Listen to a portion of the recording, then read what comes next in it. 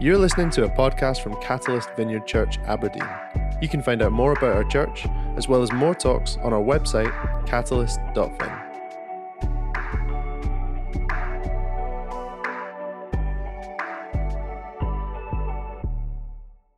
Amen. Good morning, everyone. My name's Ross. Thanks for introducing me, Afriye. I am part of the North site usually. I'm one of the Transform pastors, and I'm really excited to be with you this morning. Thank you so much for having me. It's a real privilege. We are going to be continuing in our series in the Christ, His Church and His Cause. We've been kind of burrowing into the book of Acts for several weeks now, trying to soak up every morsel of goodness that it's got for us. And it's been a really dense book so far, hasn't it? It's like full of meaty goodness. No offence to any of the veggies or vegans out there.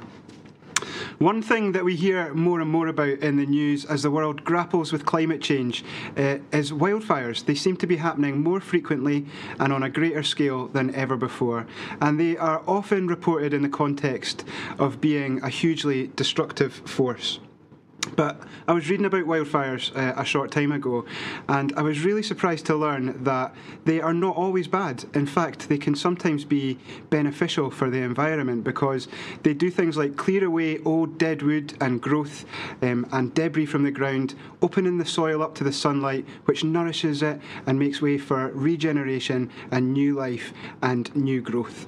And in fact, there are some species of trees and plants that actually rely on wildfire for their survival. So there are some species of trees who have fireproof bark and cones that require intense heat in order to open and release their seeds. And there are some plants whose seeds require intense heat for their germination. And so wildfire can work to cleanse the environment of old deadwood and debris, making way for new life and regeneration and new growth. And in the passage that we're going to read this morning, what we're seeing is the moment that God takes this little fire that's been burning really intensely and really brightly in a tiny region of the Middle East and fans it into a flame, a wildfire that would spread to the ends of the earth and reach every tribe and every tongue and every nation with Jesus' offer of renewal and new life. So let's just remind ourselves of where we're at in the story. Acts has been this incredible journey of the growth of a movement of Jesus followers. More and more people are hearing the news that Jesus is the Messiah. More and more people are receiving his gift of salvation, and more people are giving their lives to follow him. And now Barnabas has been sent out to this community of faith that's emerging in Antioch amongst non-Jewish people or Gentiles. And the gospel's being preached to the Gentiles there, and they are coming to faith in their droves. It says of the people preaching in Antioch in Acts 11, the power of the Lord was with them, and many Gentiles believed and turned to the Lord. And so Barnabas, seeing that he's going to have a job on his hands, enlists the help of Saul, persecutor of Christians turned Jesus follower himself, and he invests in him. He invests in his future ministry and in his leadership. And they run the church together in Antioch for a whole year until they hear about the suffering of some Christians back in Judea who are experiencing a famine. And so they lead the church to give a special offering together, which they then take to Jerusalem to give to those Christians for the relief of their suffering. And we're going to join the story just as Barnabas and Saul return to the church plant in Antioch from, well, the mother church, I guess, in Jerusalem. So we're reading from Acts chapter 12, verse 25, to chapter 13, verse 5, if you want to follow along. When Barnabas and Saul had finished their mission, they returned from Jerusalem, taking with them John, also called Mark. Now in the church at Antioch there were prophets and teachers: Barnabas, Simeon called Niger, Lucius of Cyrene, Manaen, who had been brought up with Herod the Tetrarch, and Saul. While they were worshipping the Lord and fasting, the Holy Spirit said, "Set apart for me Barnabas and Saul for the work to which I have called them." So, after they had fasted and prayed, they placed their hands on them and sent them off. The two of them, sent on their way by the Holy Spirit, went down to Seleucia and sailed from there to Cyprus. When they arrived at Salami, they proclaimed the word of God in the Jewish synagogues. John was with them as their helper. Amen. When I was dating my wife, Laura, I was always coming up with grand ideas to romance her and sweep her off her feet. And those ideas were good in principle, but they often ended in disaster.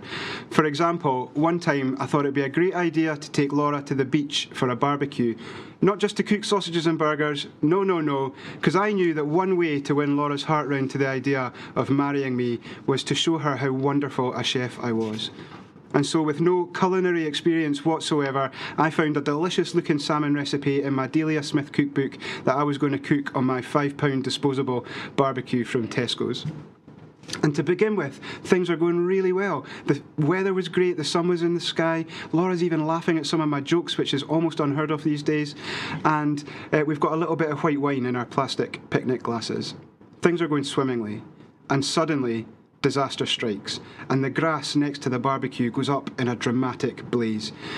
And I panic, because in my head I'm imagining the whole of the nature reserve from Donmouth to Balmedie going up in smoke.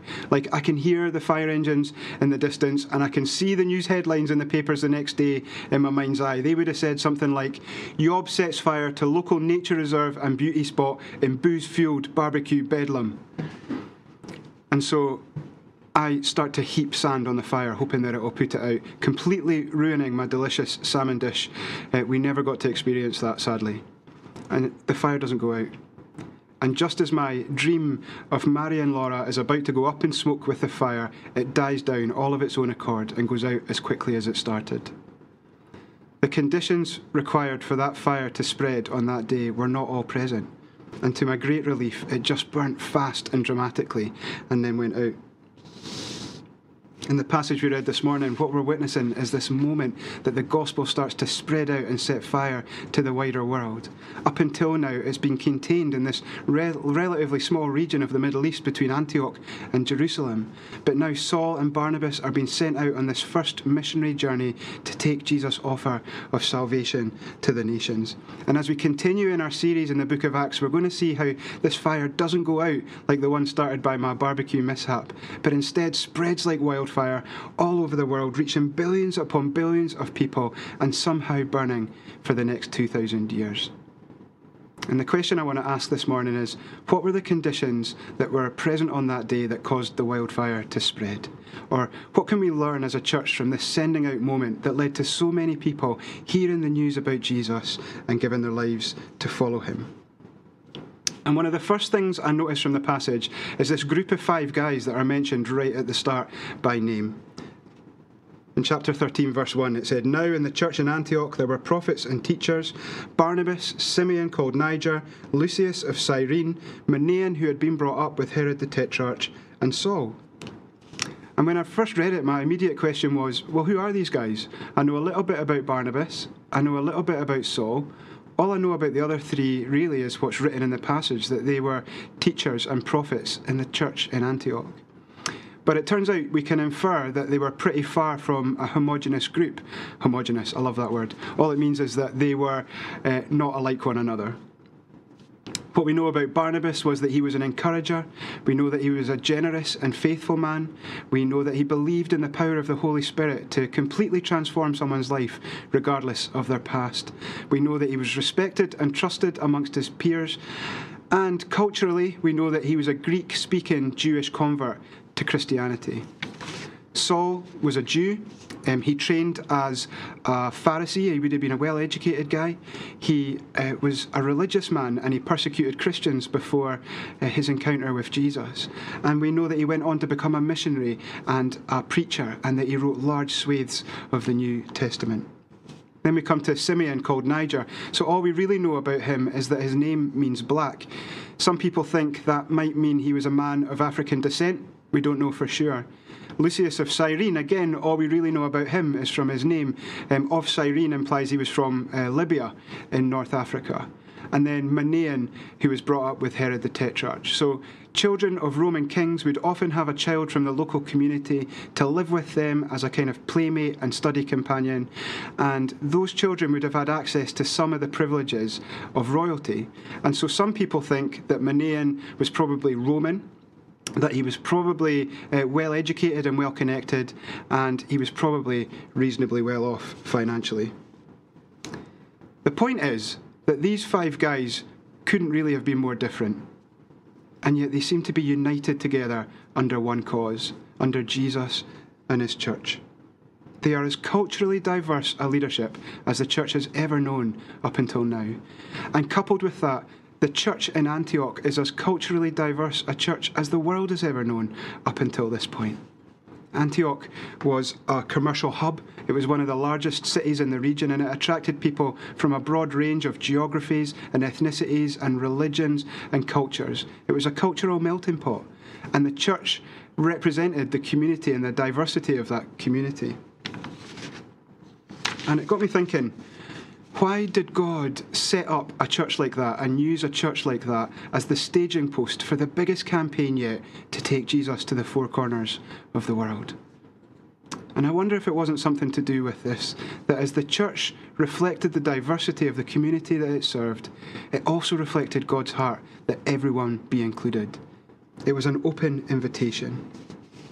Antioch was going to become known as the launchpad for global Christianity, and the church there was founded on principles of diversity and inclusion. That's one of the reasons that we work really hard as a church to try and make sure that we are representing the diversity of the communities that we serve.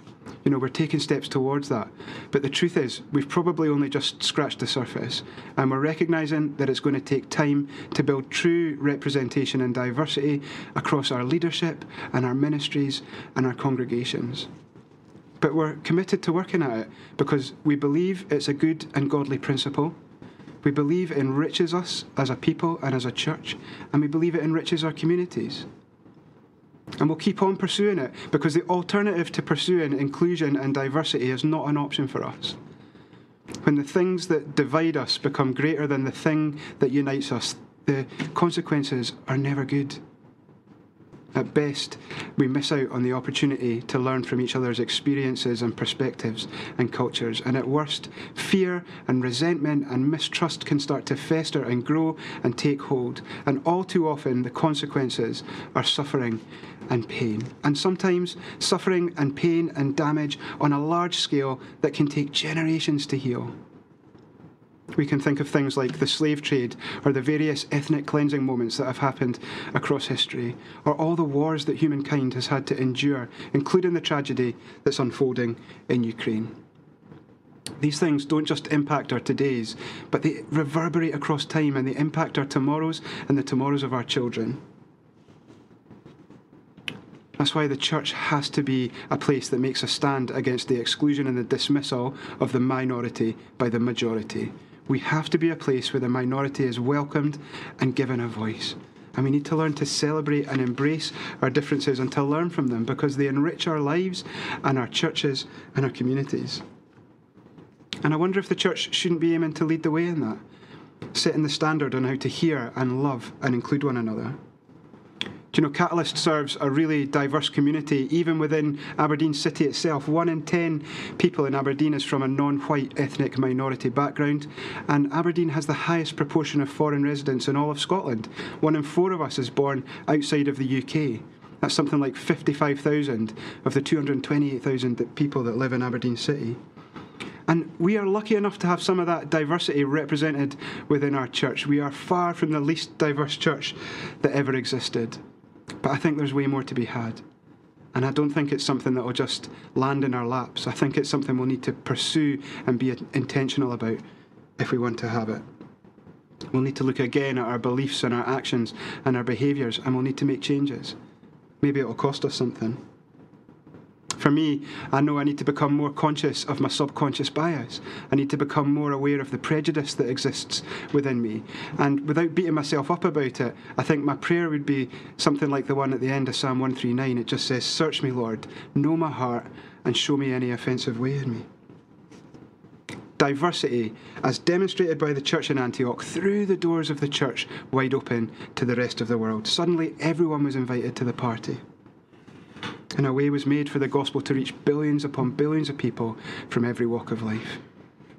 And similarly, as we embrace and celebrate and learn from our differences more and more and become more and more diverse as a community of faith, then I believe that the doors of our church are going to look more inviting and welcoming and appealing to more and more people, and that we will be the richer for it. The second thing I notice from the passage is that these are guys who are reliant on the Holy Spirit for their direction and their dunamis. Don't worry, I didn't know what dunamis meant either. It just means the power of God. It's the Greek word for the power of God. Alexander Venter was on here a few weeks talking about it in an incredible way. And if you were at our Holy Spirit conference a couple of weeks ago, you would have seen dunamis break out all over the room. It was a wild weekend. Do you know, in Luke chapter 8, Jesus heals a woman who's been bleeding for 12 years. She's been ostracised and excluded as a result of that. And one day, as she's reaching through the crowd, just trying to touch Jesus, she manages to brush against the hem of his robe. And Jesus says, "Someone's touched me. I know that power has gone out from me." That power is an example of dunamis, God's power and strength and ability that can achieve what we couldn't accomplish or achieve on human power or strength or ability. We've got 2 kids. They're aged 5 and 3, Aaron and Micah. And at Christmas time, we bought them these kiddie Kindle tablet device things. Please don't judge us. I can feel the judgment through the camera. And we thought they might be educational. We thought that the kids might get familiar with technology by using these things. It had nothing at all to do with hoping for 5 minutes peace now and then. That's a lie. It had a little bit to do with getting 5 minutes peace now and then. But the thing that we couldn't have anticipated was that our kids were going to be so totally consumed in these things. Like when they're on them, it's almost like we don't exist. I don't think they're not listening to us. I think they're so distracted and their senses are so consumed that they literally don't hear us. And it can be the most frustrating thing in the world when you've tried to give them an instruction like 45 times over and they're treating you as if you're invisible and that you don't exist. Of course, I always stay really calm in those moments. You can ask my wife about that. I think it can be a bit like that for God with us sometimes, can't it? We can get so easily distracted. Our minds are so often on other things. We're bombarded by media and entertainment and our jobs and our families and our to-do lists. And sometimes our senses just become overwhelmed and overloaded, and it becomes really difficult to hear the wee small voice of God. In our passage this morning, I think what we're seeing is Barnabas and Saul being really intentional about removing distractions. They've carved out time to listen for the voice of the Holy Spirit and to wait for the power of the Holy Spirit. In verse 2 it said, "While they were worshipping the Lord and fasting, the Holy Spirit said, 'Set apart for me Barnabas and Saul for the work to which I have called them.'" They knew that if they wanted to hear, they were going to need to lay down the busyness and the distractions of their lives and choose to be fully present with Him. For them, that looked like worshipping and fasting together. That was their way of adopting a posture of listening, of kind of leaning in and turning their ear towards their Father. And when they do that, they hear Him speak and He gives them direction and purpose. He says, "Guys, this is what you're for. This is your mission. These are your marching orders. Go out there into the world and tell as many people as you can about Jesus. Make disciples of the nations." If ever there was a case of easier said than done. We don't know, but for Saul and Barnabas, you could imagine that feeling like an overwhelming ask. Like the sheer scale of it would have been mind-boggling, and they would have been all too aware of the inevitable hostility that they were going to face. But fortunately, it seems that God never gives direction without dunamis. He always equips us with the resources and the power that we need to accomplish what He's asking of us. He doesn't expect us to achieve His kingdom goals in our own strength. And in fact, the opposite seems to be true. In 2 Corinthians 12, verse 9, it says, "For my power is made perfect in weakness." From our passage this morning, we read about how the guys don't rush off after they hear the voice of the Holy Spirit. They keep praying and fasting and waiting for God. And they have this moment where the others gather around and lay their hands on Saul and Barnabas. In verse 3 it says, "So after they had fasted and prayed, they placed their hands on them and sent them off." They wait for the power of the Holy Spirit to come and equip them, and they have this moment of commissioning or anointing and imparting. In Luke 24, 46 to 49, Jesus is talking to the disciples and He says, "This is what is written, the Messiah will suffer and rise from the dead on the third day, and repentance for the forgiveness of sin will be preached in His name to all nations, beginning at Jerusalem. You are witnesses of these things. I am going to send you what my Father has promised, but stay in the city until you have been clothed with power from on high." There's this thing of receiving instruction and direction. In this case, it's to be witnesses and waiting for the power of God to clothe and equip us. It's a bit like God is saying, hey, here's your job, but don't worry, I know you can't do it yet. I'm going to send you the Holy Spirit, though, and he has access to all of the resources of heaven and complete authority to give you everything you need. Just trust me and wait for him. In Acts 1, verse 8, Jesus says, but you will receive power when the Holy Spirit comes upon you. And you will be my witnesses, telling people about me everywhere in Jerusalem, throughout Judea, in Samaria, and to the ends of the earth.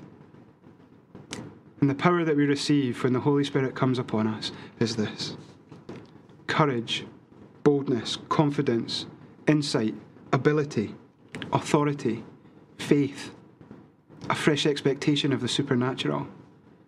Saul and Barnabas were going to need all of these things to accomplish their mission. There is no way they could have accomplished it in their own power or strength. They had to rely on the Holy Spirit for dynamis. I wonder if some of us are afraid to listen for the voice of the Holy Spirit. I totally include myself in this. In case he asks us to do something that we think we can't do. What if he asks me to go and speak to that person and pray for them? What if he calls me away from the place that I know and the people that I love to live somewhere else? What if he asks me to give something up or give something away that I can't live without? What if he calls me into ministry or leadership? I can't do that, God. Maybe others of us have heard him speak already, but we've stopped short of stepping into what he's calling us to because we don't feel equipped. We can tie ourselves up in knots of fear and self-doubt, can't we? And you can ask anyone who's ever pastored me, and they will absolutely confirm that I am the worst in the world for that. But the truth is, nothing that's achieved in and for God's kingdom happens as a result of human strength or ability or power. Anything that's achieved that's of any worth or value is always 100% down to God's ability and strength and power. And isn't that a massive relief?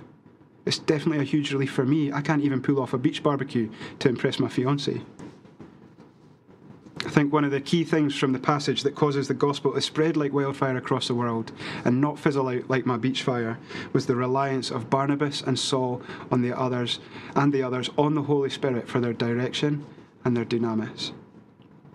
And in the same way, as we spend time listening and waiting, I believe we'll receive direction and dynamis for the world-transforming things that he's calling us to that maybe feel impossible right now. The last thing I noticed from the passage, and I hadn't really noticed it before, is how strategic and intentional the church is about carrying out its mission. One of the things that I've loved about being part of Catalyst Vineyard is how intentional we are at sharing our faith. We don't leave it to chance. And we've done a bunch of events and activities over the years that were intentionally designed to engage with our communities and to get to know them and to create opportunities to have a conversation. We've done things like litter picks and car washes, Easter egg hunts, Women and Men of the Year awards, prayer walks. We've handed out hot chocolate and cakes at community events, and we've stood and offered prayer for healing in the streets of our neighbourhoods, and we've shared our food. We're always up to something. Someone that used to come to this church called it getting up to holy mischief. I loved that. And the incredible thing is, we've seen people meeting with Jesus through that, and there's people that are part of our church that first encountered us through some of those engagement events. Sadly, and I think this is probably one of the greatest modern injustices, Pastor Scott from the North Site was once denied his idea of hiring a mechanical bull as a community engagement idea. I think that was a mistake personally, and I think, Scott, your idea was ahead of its time and that we should definitely hire a mechanical bull in future. As a church, we are really intentional about sharing our faith. We put time and effort and thought into it. God has given us our destination and given us our direction, and our purpose out there into the world to share our faith. He's given us the power we need to achieve it. And he gives us creativity and our minds to work out the details.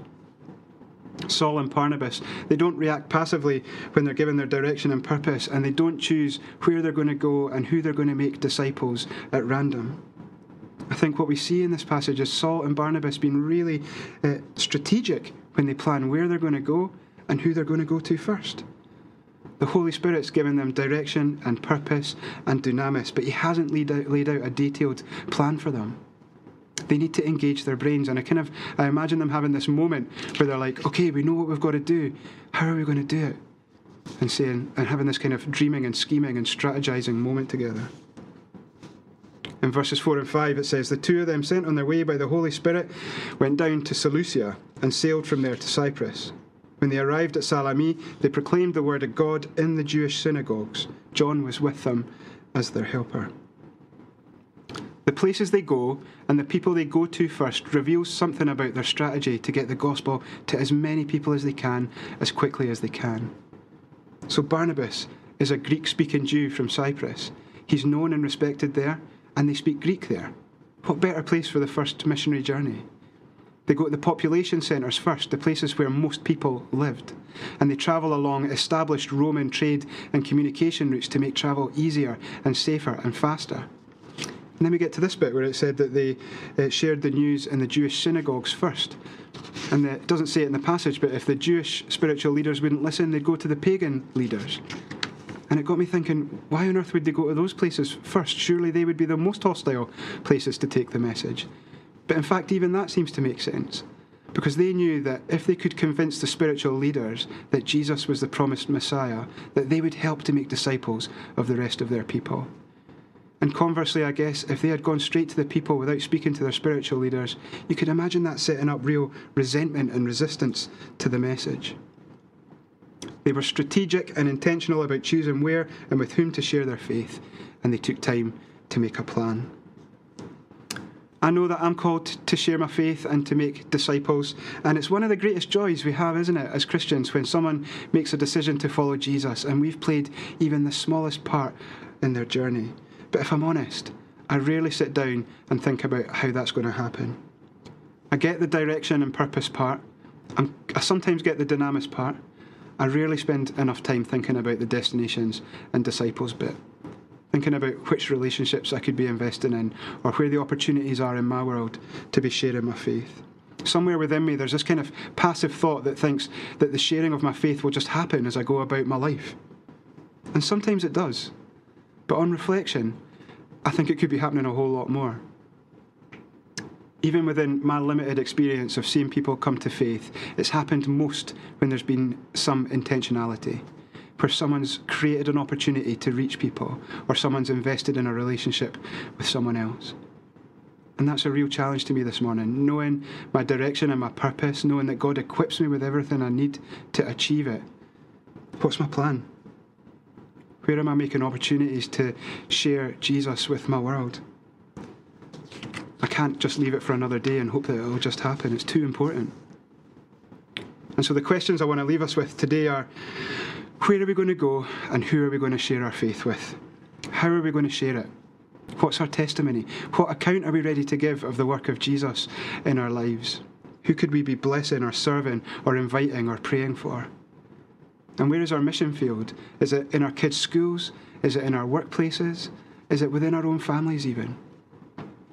I think one of the things that causes the gospel to spread like wildfire from Antioch is that Saul and Barnabas were prepared. They took time to make a plan and they didn't leave their destinations and disciples to chance. Amen.